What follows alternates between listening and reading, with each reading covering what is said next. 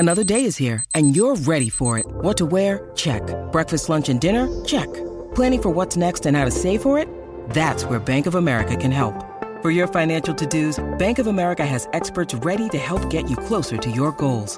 Get started at one of our local financial centers or 24/7 in our mobile banking app. Find a location near you at bankofamerica.com/talktous. What would you like the power to do? Mobile banking requires downloading the app and is only available for select devices. Message and data rates may apply. Bank of America N.A., member FDIC. When you need mealtime inspiration, it's worth shopping Kroger, where you'll find over 30,000 mouth-watering choices that excite your inner foodie. And no matter what tasty choice you make, you'll enjoy our everyday low prices, plus extra ways to save, like digital coupons worth over $600 each week. You can also save up to $1 off per gallon at the pump with fuel points. More savings and more inspiring flavors make shopping Kroger worth it every time. Kroger, fresh for everyone. Fuel restrictions apply. Hey everyone, and welcome to another episode of Star Wars Theory. In this episode, we will discuss a comment left by a viewer of the channel. The comment was so good that it will be the premise of this video, titled, "Rey is in the Bacta tank. Snoke cloned Luke's hand." Now I know what you're thinking, this theory may be a little bit far-fetched, but hear me out and watch the whole video. This is such a crazy theory and it got me thinking, could it be possible? It very well could be. Now, I'll quickly say for my Expanded Universe brothers here that in the EU, a maintenance droid wound up recovering the lightsaber in a lower air shaft, where it was then deposited in Smelting Core D. Darth Vader eventually got his hands on it, and it was later given to a clone of Luke, who was killed by Mara Jade. Seeing what she did, Luke Skywalker gave the lightsaber to Jade as a gift. Later, the weapon was retired at a Jedi temple. For the sake of our argument, we'll stick to the now Disney-owned Star Wars and elaborate on this with just the movies in mind. When Vader chopped off Luke's hand in Episode 5, The Empire Strikes Back, both the hand and Luke's lightsaber, which was originally Anakin's, fell to the bottom of Bespin, which we all thought was lost and gone forever until the arrival of Episode 7, The Force Awakens, when we see Maz was keeping the saber hidden away in the dungeon of her cantina all these years.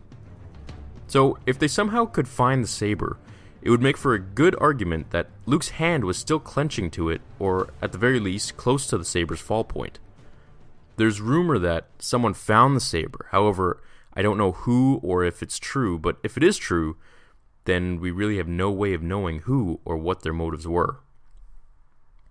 We know when Luke fell to the depths of Bespin, he ended up in the garbage chute, and when one gate beneath him opened, he was at the bottom helm of the floating city in the clouds, looking down to the world tens of thousands of miles high. It could have fallen to someone below who picked it up, or might even have just stayed at the bottom of Bespin's garbage facility, which, for all we know, after the Empire took over the city, it would make sense that they were looking for Luke's hand and saber, meaning someone very treacherous and malevolent had it in their possession. It wouldn't be a far-off guess that the Emperor himself ordered for the hand's DNA to be extracted to create a clone of Luke.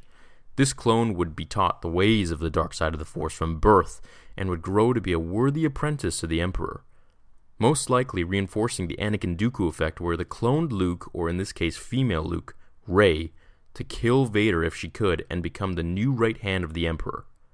Why Rey was born 11 years after the Battle of Endor, I'm not really sure, as this is all speculation and fan theory at best. But what I can speculate is that 11 years after Return of the Jedi, after the fall of the Empire, Snoke returned and set production back to where it was, and that's when Rey was born, and then left on Jakku. It's possible. Until we know for sure, I'd like to hear your theories in comments below. Could this be possible? Is that why Rey has such a strong affinity with Luke's lightsaber and gets flashbacks when touching it? Is that why it called to her in Maz Kanata's cantina? Are there any other theories you'd like me to talk about? I'm loving the support, guys. Let me know what you think. I hope you all have an awesome day or night, and as always, may the Force be with you.